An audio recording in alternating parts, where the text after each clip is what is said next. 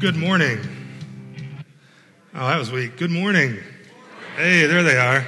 See, did you notice, does the stage look a little brighter today? Are you scared now that you can see me a little better? By God's grace, we were able to get some new lighting in here, and we're still working on it. And we'd been down to, after a lightning strike a couple years ago, we never got it replaced, and finally we were able to do that this week. So if it looks a little brighter, looks different, that's why. If it turns a weird color, we're still figuring it out and learning it. But a big thanks to Tim and Mark and James for all the work you guys put into installing that this week, kind of on the fly. So why don't you thank them? Yeah. Well, hey, today, before we get going, I wanted to let you know about something that I think is pretty neat. Have you heard of Community Gospel Church in Bremen? Are you familiar with them? Some of you are. If you've been here a long time, in the area a long time, you might be. They have a very similar background to us.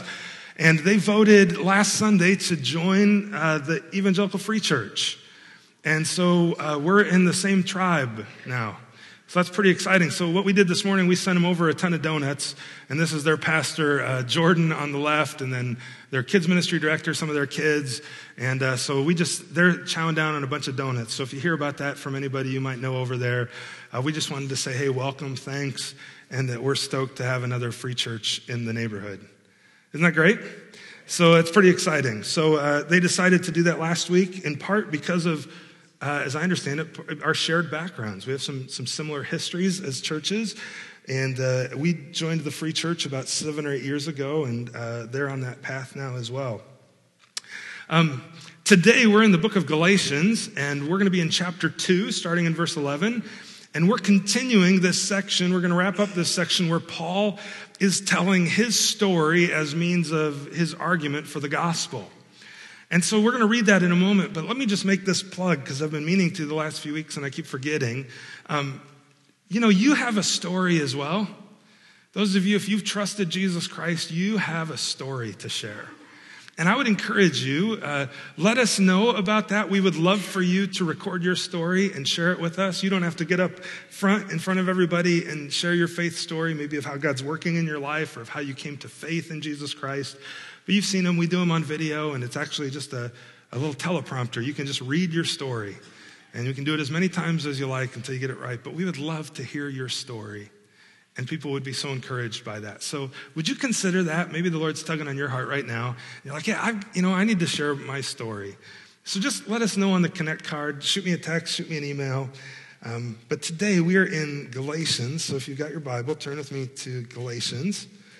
And we're going to be in chapter 2. If you're thumbing through your Bible trying to find Galatians, one way to remember where it's at, if you see, it's toward the back. Romans or Corinthians, go further, and then it's, if you found like Ephesians, Philippians, or Colossians, go eat popcorn. Galatians, Ephesians, Philippians, Colossians. That's how my junior high brain works and remembers it, so it might be helpful to you too. Hey, we're in verse 11, though, of Galatians chapter 2. Let me read the text for today, and then we'll pray, and then we'll unpack it together. When Cephas came to Antioch, I opposed him to his face, Paul writes. Paul had just been in Jerusalem with Cephas, with Peter. That's another name for Peter, and James and John. He had been talking with them about the gospel, and says, now we're here later, and Peter has come to Antioch where Paul was. And he says that when he came, I opposed him to his face. Those are fighting words, aren't they? He said, because he stood condemned. For before certain men came from James, he was eating with the Gentiles, but when they came, he drew back and separated himself, fearing the circumcision party. And the rest of the Jews acted hypocritically along with him, so that even Barnabas was led astray by their hypocrisy. But when I saw that their conduct was not in step with the truth of the gospel, I said to Cephas before them all, if you, though a Jew, live like a Gentile and not like a Jew, how can you force the Gentiles to live like Jews? See, the issue that's happening here, just to help you understand in case you haven't been with us, is the Christians in the area of Galatia had become believers in Jesus Christ, but they were Gentiles. They weren't of a Jewish background. And after they became believers, there was a group of what we're calling Judaizers, or Paul here calls them members of the circumcision party, that came in and said, if you're really going to be pleasing to God, you've become a Christian, but you also have to become Jewish. You also have to follow all of these rules, all of these laws. And if you don't follow all of those, then you're never going to be really pleasing to God. And Paul says that is nonsense, that Jesus Christ has accomplished it all, and there's nothing to add to it. And so he says to Peter, if you who are a Jew live like a Gentile, how can you force them who are not Jews to live like Jews? So then Paul goes on, and there's kind of this transition statement, and it might even be a summary of what he said to Peter. He said, we ourselves are Jews by birth and not Gentile sinners, yet we know that a person is not justified by works of the law, but through faith in Jesus Christ. So we also have believed in Christ Jesus in order to be justified by faith in Christ and not by works of the law, because by works of the law no one will be justified. But if in our endeavor to be justified in Christ, in other words, to be made right with God, we too were found to be sinners, is Christ then a servant of sin? Certainly not. I'll explain that verse as we get going this morning. He says, for if I rebuild what I tore down, I prove myself to be a transgressor. For through the law I died to the law so that I might live to God. I have been crucified with Christ. It's no longer I who live, but Christ who lives in me. And the life I now live in the flesh, I live by faith in the Son of God who loved me and gave himself for me. I do not nullify the grace of God, for if righteousness were through the law, then Christ died for no purpose. Tell you what, let me pray and then ask for the Holy Spirit's help, and we're going to unpack these verses together. Sound good? Let's pray. Father, thank you for Jesus. Thank you for your grace to us through him.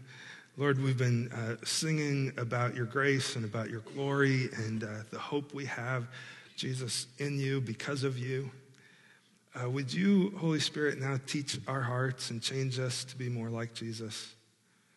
Teach us from your word. I pray for those who, all of us, we can fall into the trap of legalism. So in the ways that we have, help us to repent. And for those maybe who are severely caught in it, Lord, would you free them either from their pride or from their despair to know your grace and your goodness? I pray against the enemy, his servants, their works and effects. He would choose to twist your word and accuse us. He accuses us day and night before you, but all to no avail, because the truth is we've been declared righteous by Jesus. And Father, we pray all of this through him. Amen. Well, in this story, it starts off with a conflict, a battle in Antioch between two apostles. Like if there was, a billing for this fight, you might see big posters everywhere, hey, Peter versus Paul. It's on. And what's going on though? Why is Paul opposing him to his face? Well, first, I think it's maybe helpful to understand a little bit more the context. I told you earlier, that the Jewish people who claimed to be Christians were coming in and telling these new believers that to really be a Christian, they also had to become Jewish. They had to follow all of these rules. And what rules are they talking about? Well, the Old Testament instituted what we might refer to as clean laws. The Bible doesn't call them that, but that's just a way to understand them. I think it's a helpful title, by which a person would be made ceremonially clean and acceptable for the presence of God in worship. So you would follow these laws and these regulations to become ceremonially clean before God as you went to worship him. Now, following these laws themselves didn't actually make you clean. They didn't make you right with God, but it made you ceremonially clean. It was an act of faith looking forward that made you acceptable in God's presence. And the idea here was that you couldn't draw near to God if you ate certain unclean foods. So you had to eat kosher. If you touched dead things, or if you had a disease, or if you touched someone who did. If you want to know more about these, you can read about them in Leviticus chapter 11, 15, and 20. And the purpose of them, God instituted these laws because it was a teaching method, as I understand it. It was meant to teach his people, and it showed that sinful people could not enter the presence of a holy God without first being cleansed. And it was this constant reminder every time you'd go to worship that God is holy and we are not. That God is perfect and without sin and we are royally messed up. It was a constant reminder of our sinfulness. And that's why Paul, in his letter to the Romans in chapter 3, he actually says that it was for by works of the law, chapter 3, verse 20, if you want the reference, that no human being will be justified in his sight, since through the law comes knowledge of sin.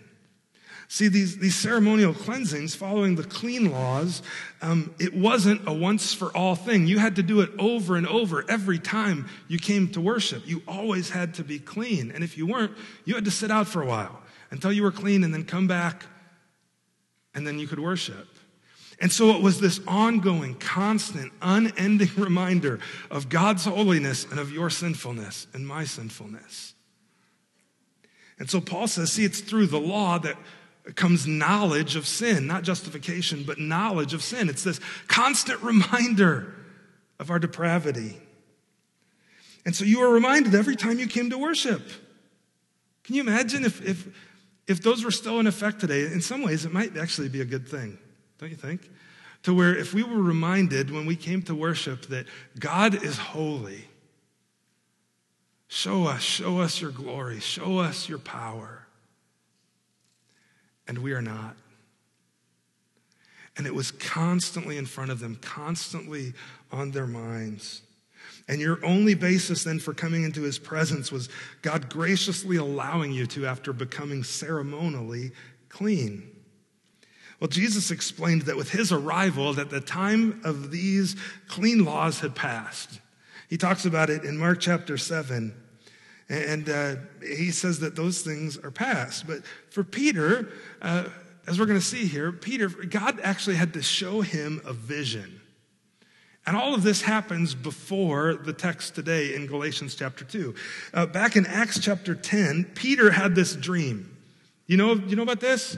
He had this dream, maybe you've heard about it, or you saw it on a flannel graph in Sunday school, if you went to Sunday school as a kid. And he had this dream that this big sheet, I can remember acting this out in Sunday school as a kid, and we had this big bed sheet with stuffed animals that we lowered down. But here was his dream. He dreamt that there was this great sheet full of animals forbidden for eating in the Old Testament, part of the clean law, that if you ate them, you would be ceremonially unclean.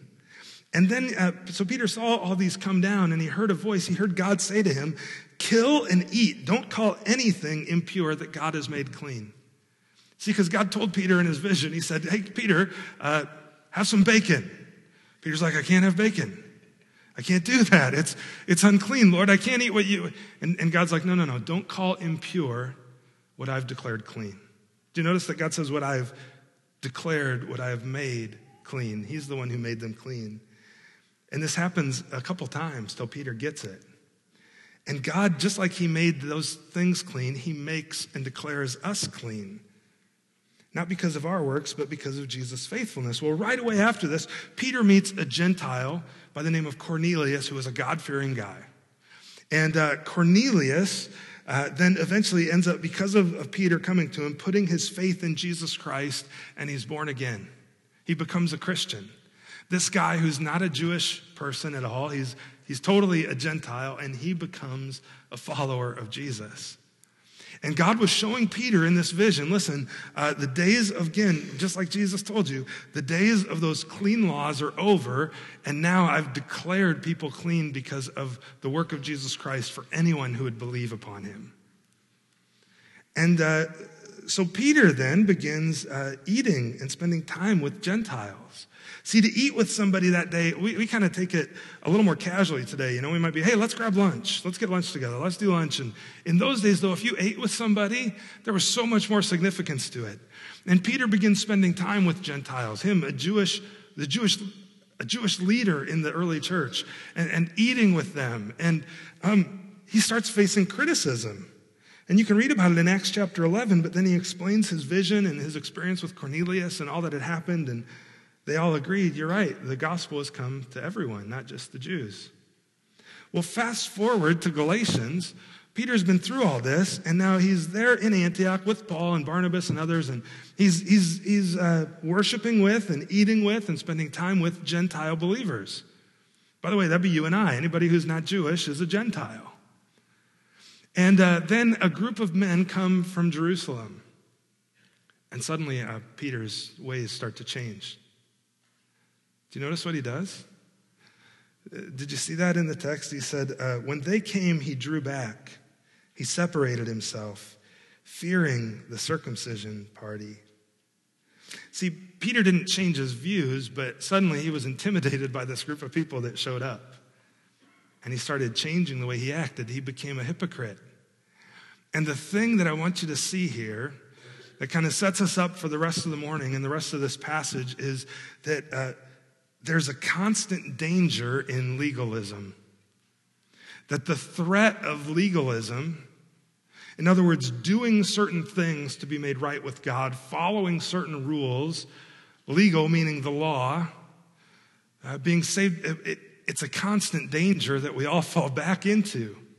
You're like, I don't know if I fall into legalism. Listen, if Peter would fall into it, you and I are susceptible as well. See, Peter subscribed to the doctrine, we're going to talk about it in a little bit, of justification by faith. He believed it. He taught it. He preached it against opposition.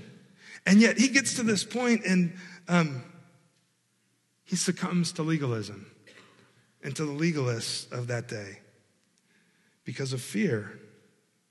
You remember Paul said earlier in chapter 1 that he couldn't fear God and still be a servant of Christ.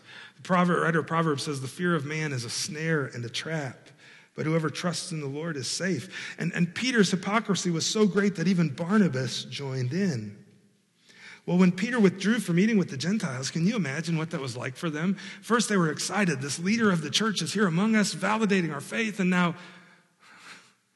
so it's all fake, huh, Peter? See who you really are. Can you imagine how discouraged they would have been? And how off-putting that would have been? And so Paul gets in his face to confront him of it. Peter let the fear of man infect his heart. I wonder, do you ever do this? I know I'm guilty of this. I can be just like Peter in this way. Maybe you can relate. Sometimes maybe you just don't want to associate with certain people or you don't want to. I don't say that with any sense of pride at all, but shame that I can be like that. And I can exclude people because of my pride of maybe what other people would think, or I can do it in the sense of avoiding conflict. And I don't want to get into conflict with them because they've got a lot of influence, and if they get mad at me, then, I don't know. Even if what I know is right is right. Do you do that? See, in a sense, that's kind of what Peter did. He succumbed to those who were of influence in the church, and he didn't want to stir the pot back home in Jerusalem. And so in succumbing to their legalism, he actually damaged these new believers in Antioch. In many churches, we do this. Christians do this. We're all guilty of it. And Peter, again, he hadn't changed his convictions. He just succumbed to fear, and he was afraid. Well, here's the thing. We're all subject to this type of legalism, and legalism dies very unwillingly. Very unwillingly. And so sometimes, like Paul, we need to be willing to confront one another to avoid some of the dangers of legalism. We need to confront one another and say, hey, you're not walking, as Paul wrote, in step with the truth of the gospel. You know, that phrase means literally not ortho walking with the gospel. Not walking straight with the gospel. And the gospel said that you're justified by faith, but Peter was saying, no, you've got to do all these things too. And legalism nullifies the gospel. Paul warned us of that in chapter 1. Well, Peter's actions remind us how quickly we can revert back to religion. So I started thinking, I was like, well, so what are some ways maybe that we might do this? What are some ways we succumb to legalism and to religion? And I came up with 3. how we tend to fall into legalism today. First, open hand issues. We put too much emphasis on what I would call open hand issues. If you're new, you've maybe never heard me talk about this. If you've been here any length of time, I'm sure you have, that we're to have a two-handed theology, right? In one hand is a closed fist. And in this closed fist, we hold everything that if we let go of it, we cease to be a Christian, according to the Bible. So the deity of Jesus Christ goes in a closed fist.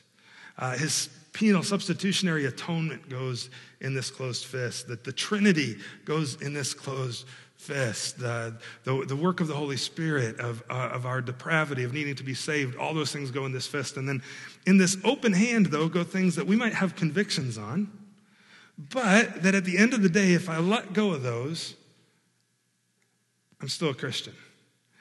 And we can disagree in significant ways on what's in this open hand. But you try to take something out of this closed hand, those are fighting words. That we're going to throw punches over that one, right? And a lot of times what happens when there's division or conflict in a church or in churches, typically what happens is people will take what should go in the open hand and they'll stick it in the closed fist. And they'll say, we're going to fight about this. And you're like, I don't think that's a good idea. I don't think that's a good idea. So for a long time, and maybe I think it still happens in some churches, you heard of like the worship wars, right? The style of music. Oh, we're gonna, no, that's wrong. No. Well, no. You see all kinds of instruments in the Bible. Worshiping God, it's just a preference. You can have conviction on it. That's great. And a preference, no problem. Don't put it in this fist and fight over it and divide over it, right? There's all kinds of things, and there's many more that go in the open hand than go in the closed fist. And in doing this, churches, when they overemphasize open hand things, they become sectarian. In other words, they give excessive attachment to a particular way of thinking or religion. And they separate themselves from others who might see things differently in an unhealthy way. It's kind of the joke. I grew up in a mainline denomination in a Lutheran church, and I learned a lot about God. But so I can tell this joke because I've got roots there, and I love Lutherans, and I saw a family in that church. But I'll just tell this joke so I don't offend anyone else. You know that I at least got some background. But you've heard the joke about Peter walking some people through heaven. And he walks down to this wing and he says, yeah, this is where all the Lutherans from Josh's old church live. So be quiet. They think they're the only ones here. Now you could fill in any denomination in that and you would find at least a church, Baptist, Methodist, Presbyterian, whoever, right? I'm not just picking on Lutherans. Any church, you could plug them in there sometimes where they think that they've taken these open hand things, put them in a closed fist and said, you know what, we're going to fight over these. And so they separate themselves from everyone else in the greater church. That's not healthy. That's legalism, friends. Here's the truth. Every local church and every denomination is really, Larry Osborne calls it, they're Sunday school classes in God's big church. Every Sunday school class is a little different. The teachers are a little quirky, depending on which class you go to. Their music might be different. Their emphasis might be different. Their strengths and weaknesses are going to be different. They're just different, and that's okay. But in the end, if we hold to these things, we're on the same team. Amen? That's why in our bulletin, we pray for other local churches week in and week out. I hope you pray for them. They're not opposing. They're not competitors. They're on our team. Here's another one. So sometimes legalism by emphasizing or overemphasizing an open hand issue. Another one might be the ist attitudes, such as classist. We bring these attitudes from the world into the church, or nationalistic views, or racist attitudes from the world into the church. See, we all know Christians maybe who belong to a different group of people or class of people or personality types that we had previously disdained in our lives outside of the church. And so if we see them in church, we go, oh, really, they're here? Why are they here? Working class Christians might have a distaste for Christians who are wealthier or of a more socially refined background, and vice versa. Christians from here's a big one, from one political persuasion might be upset by the presence of those from the other end of the spectrum. By the way, this is kind of back to that open hand, closed hand thing. It's why we as a church choose not to endorse political candidates. We don't, and we won't. Because we have people from both sides of the political spectrum in our church. And we don't want to be causing division over things that aren't the gospel. If we're going to fight, we're going to fight on these things. Amen? And so we may pray for our leaders. The Bible tells us to do that. But we're never going to endorse a political leader, including ones I support. That's not our thing, as we talked about last week, right? It causes division. Very talented Christians might feel unhappy that they consider people of mediocre talent treated as equal parts of the church, or people from different cultural backgrounds who speak different languages. We might look down on somebody else who doesn't speak the same language or has a different socioeconomic background. All of these things, friends, it's kind of what Peter did. And all of this comes from not living in line with the gospel. Without the gospel, see, here's the deal. Without the gospel, our hearts have to manufacture self-esteem to make us feel good about who we are. And we do that by comparing ourselves to someone else. And so we look down on other groups of people to lift ourselves up. But the Bible teaches not that you should have high self-esteem or low self-esteem, but no estimation of self. Christ esteem. He's the basis of our acceptance. And then finally, sacred cows. In the same way, we can lapse into Peter's sin by taking our own preferences too seriously. This is kind of the same as the open hand stuff, isn't it? For example, it might be hard for somebody who's from a more emotionally emotive background in worship to worship at a church where it's more conservative and traditional or classical music, or more emotionally reserved, and vice versa. And we can look down on one another for that. And there's all kinds of other examples too, but why can't we just see that we're different? And that's okay. And that's by God's design. Amen? It's okay to be different. There's nothing wrong with that. But now as a church, we've chosen a direction on some of these things, right? We've chosen a direction on what type of music we're going to sing, on the way we're going to talk, the way we're going to dress. We've chosen a direction on that, but we're not saying that everybody else should do that. We're just saying this is our direction, and it's in an open hand, and if we could change some of these things so that more people would know the gospel, we're going to let go of it and change it. But for now, we're moving forward. This is who we are, right? That makes sense? So having no sacred cows, we've actually made that a value of our church. We say it like this, that Jesus is sacred, his word is sacred, but our opinions and our traditions and our preferences are not. Therefore, we hold everything other than God and his word in an open hand with a loose grip, and we're willing to let it go for the sake of the gospel. We're committed to having no sacred cows. Amen? All right, that deserves a big amen. Amen? Amen. Now, that was the issue there with Peter. He'd fallen into legalism, and that sets up this next piece that Paul talks about, which is huge in terms of Christian doctrine. Let's start reading here in verse 15. He says, we ourselves are Jews by birth and not Gentile sinners. Yet, look at verse 16. This is one of the most important verses in the New Testament. Yet we know a person is not justified by works of the law, but through faith in Jesus Christ. Justified means to be declared or made right, to be right before God. We have justice as part of our government, right? And what's the point of it? To make things right, to right what is wrong, to make sure things go the right direction legally. Well, that also applies to our relationship with God. He says, we know a person is not justified, made right with God by works of the law. I mean, you've heard it, haven't you? Somebody says, somebody important dies, and they're in a better place. Well, how do you know that? Well, they were a really good person. They lived a really good life, and it was like this balancing thing between all the other people and them, and they were on the good side. And somebody might ask you, I don't know, if you were to die tonight, what would happen to you? Like, do you believe that there's heaven and hell, that there's reward and there's wrath for sin? Do you believe that? And if so, then what happens after you die? You're like, I don't know. I think I'll go to heaven. Why do you think that? I'm a pretty good guy. I mean, I helped a lot of old ladies cross the street. I mowed a lot of my neighbors' lawns. You know, I took care of their dog when they're on vacation. I've done a lot of really good things. Here's the problem. James tells us that if you've sinned in just one way, broken the law in one way, you're guilty of breaking all of it. So any sin in your life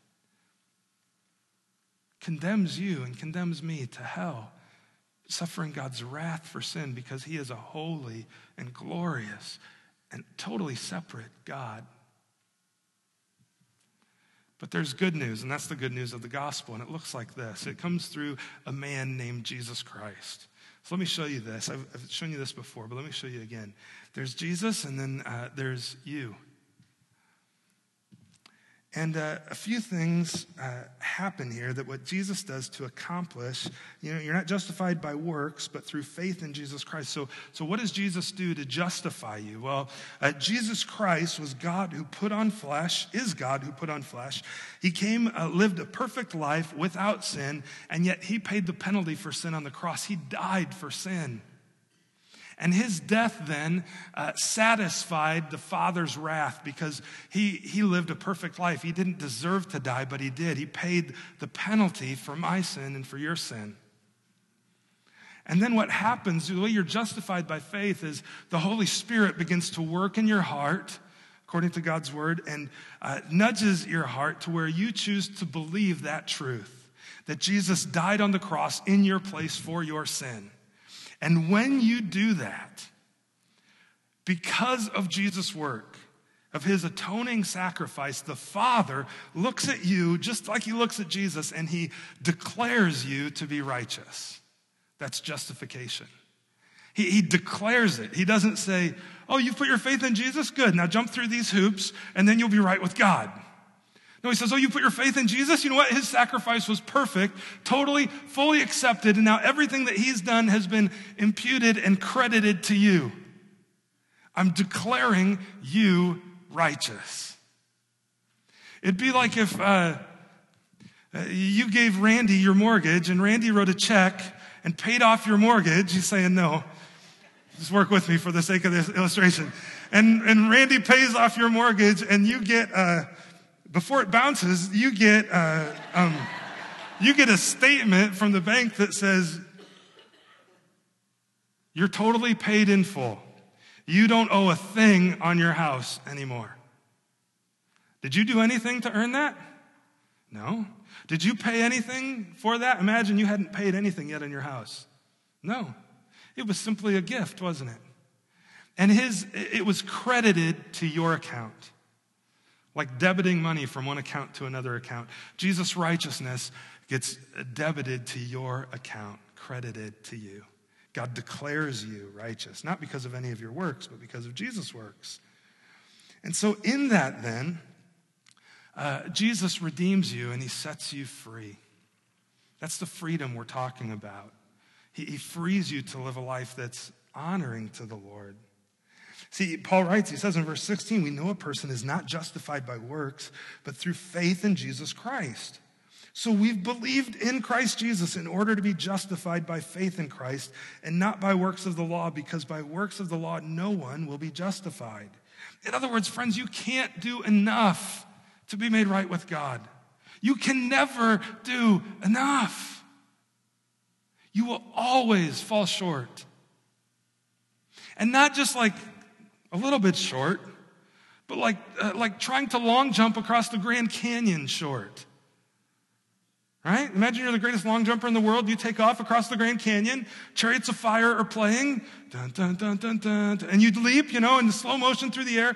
According to the width of the Grand Canyon, how far are you going to make it? About that far. Not even close. You can be like Wile E. Coyote, just crashing in a hurry. That's how far short of God's glory you and I fall on our own. We all fall short. And it's only, we can't be justified by works of the law. It's only by Jesus Christ. See, if in our endeavor to be justified in Christ, we too were found to be sinners, is Christ a servant of sin? What Paul's saying there, verse 17, is, see, the Judaizers came in and said, yeah, you believed in Jesus, but you're still sinning because you haven't become Jewish too. And he says, so if we believed in Jesus, is he a servant of sin? Did he call us and snooker us into believing in him and then forcing us to sin? And Paul says, certainly not. For if I rebuild what I tore down, I prove myself to be a transgressor. For through the law I died to the law so that I might live to God. Look at verse 20. I have been crucified with Christ. It's no longer I who live, but Christ who lives in me. And the life I now live in the flesh, I live by faith in the Son of God who loved me and gave himself for me. It's pretty incredible that Paul says the law is of no use to him anymore, that he's dead to that, and he's alive to God. I died to the law, he says, so that I might live to God. And then he says, I am crucified with Christ. You ever thought of how horrible that image is? Do you know what it was like for someone to be crucified? To this day, it's like the most brutal form of capital punishment ever invented. It's absolutely brutal and awful.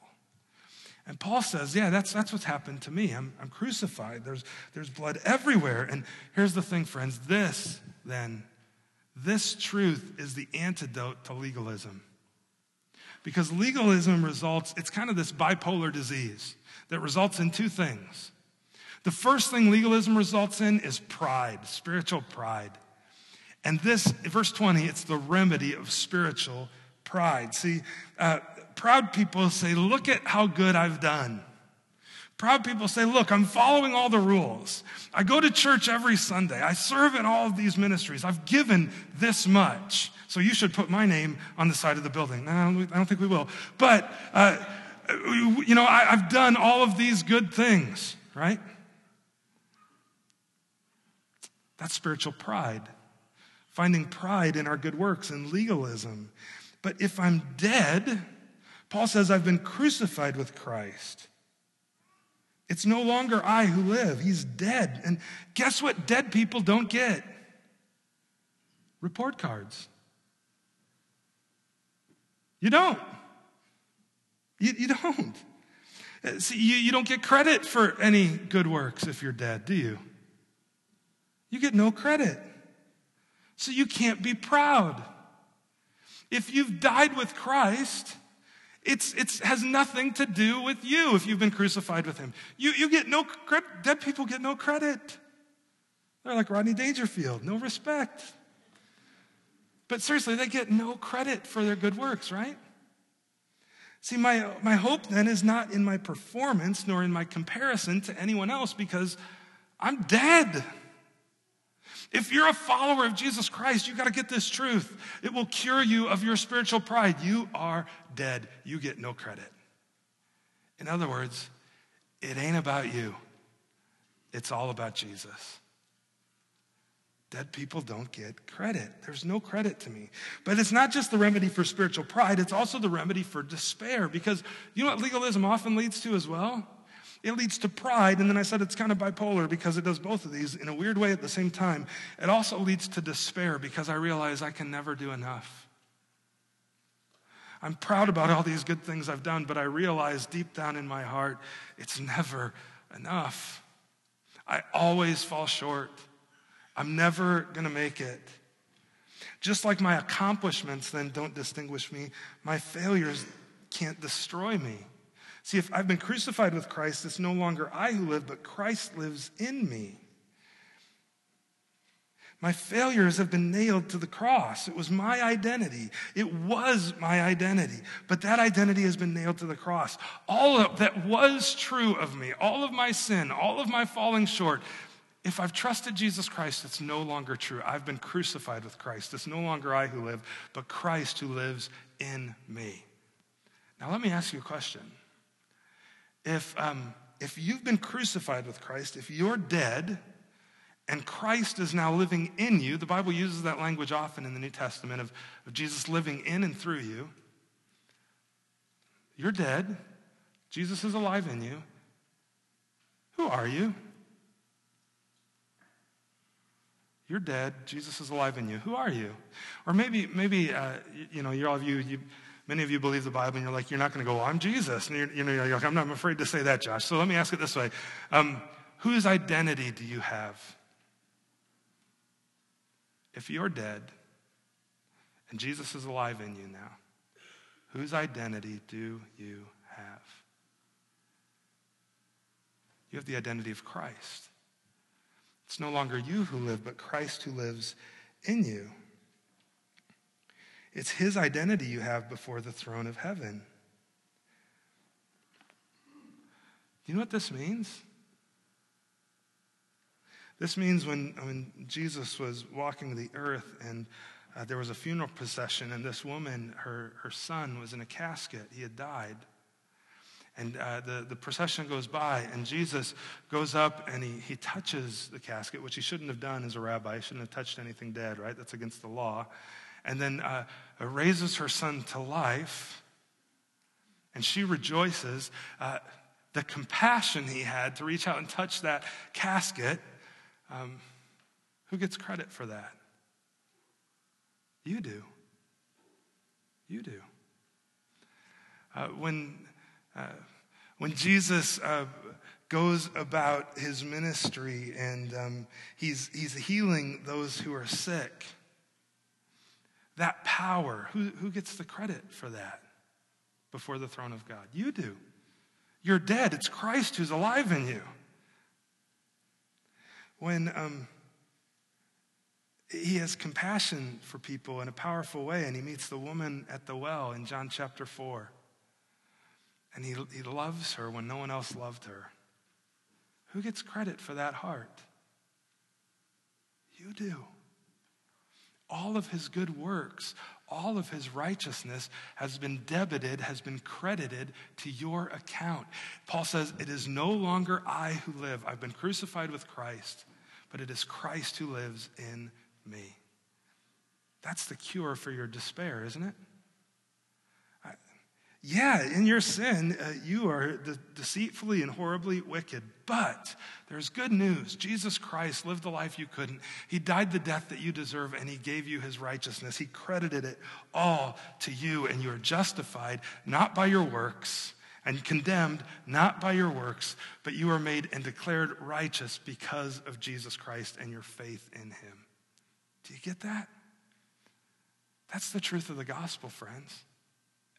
And it's the cure for your pride, and it's the cure for your despair. Do you believe that? Let me pray. We're going to take our offering, we're going to sing, and I would encourage you, if you've never trusted Jesus Christ, to trust him by faith, to turn, that's what repent means, to turn to him. And you would just recognize before him, Jesus, I'm proud. I feel like I can accomplish this on my own, but I'm also despairing. I realize I can never do it on my own. And so, Jesus, I put my total trust and faith in you as my Savior. Be my Savior. And the Bible is very clear that if you would do that and confess from your heart and with your mouth that Jesus is Lord, that God raised him from the dead, and express that desire, that you will be saved. Father, thanks for Jesus. Thanks for your grace to us through him. Thank you that our salvation, our justification has nothing to do with us. Because if it did, then as Paul wrote, Jesus would have died for no reason. But instead, Lord, we've been crucified with Christ. And I thank you that it's no longer I who live, but you, Jesus, who lives in me. That you delivered yourself up for me. That you loved me, not because I'm good, but because you are so incredibly good. I pray for each of us as individuals and as a church, might we live out that truth and avoid the pitfalls of legalism, and instead, Jesus, live lives that are in step with the gospel. We pray all this in Jesus' name. Amen.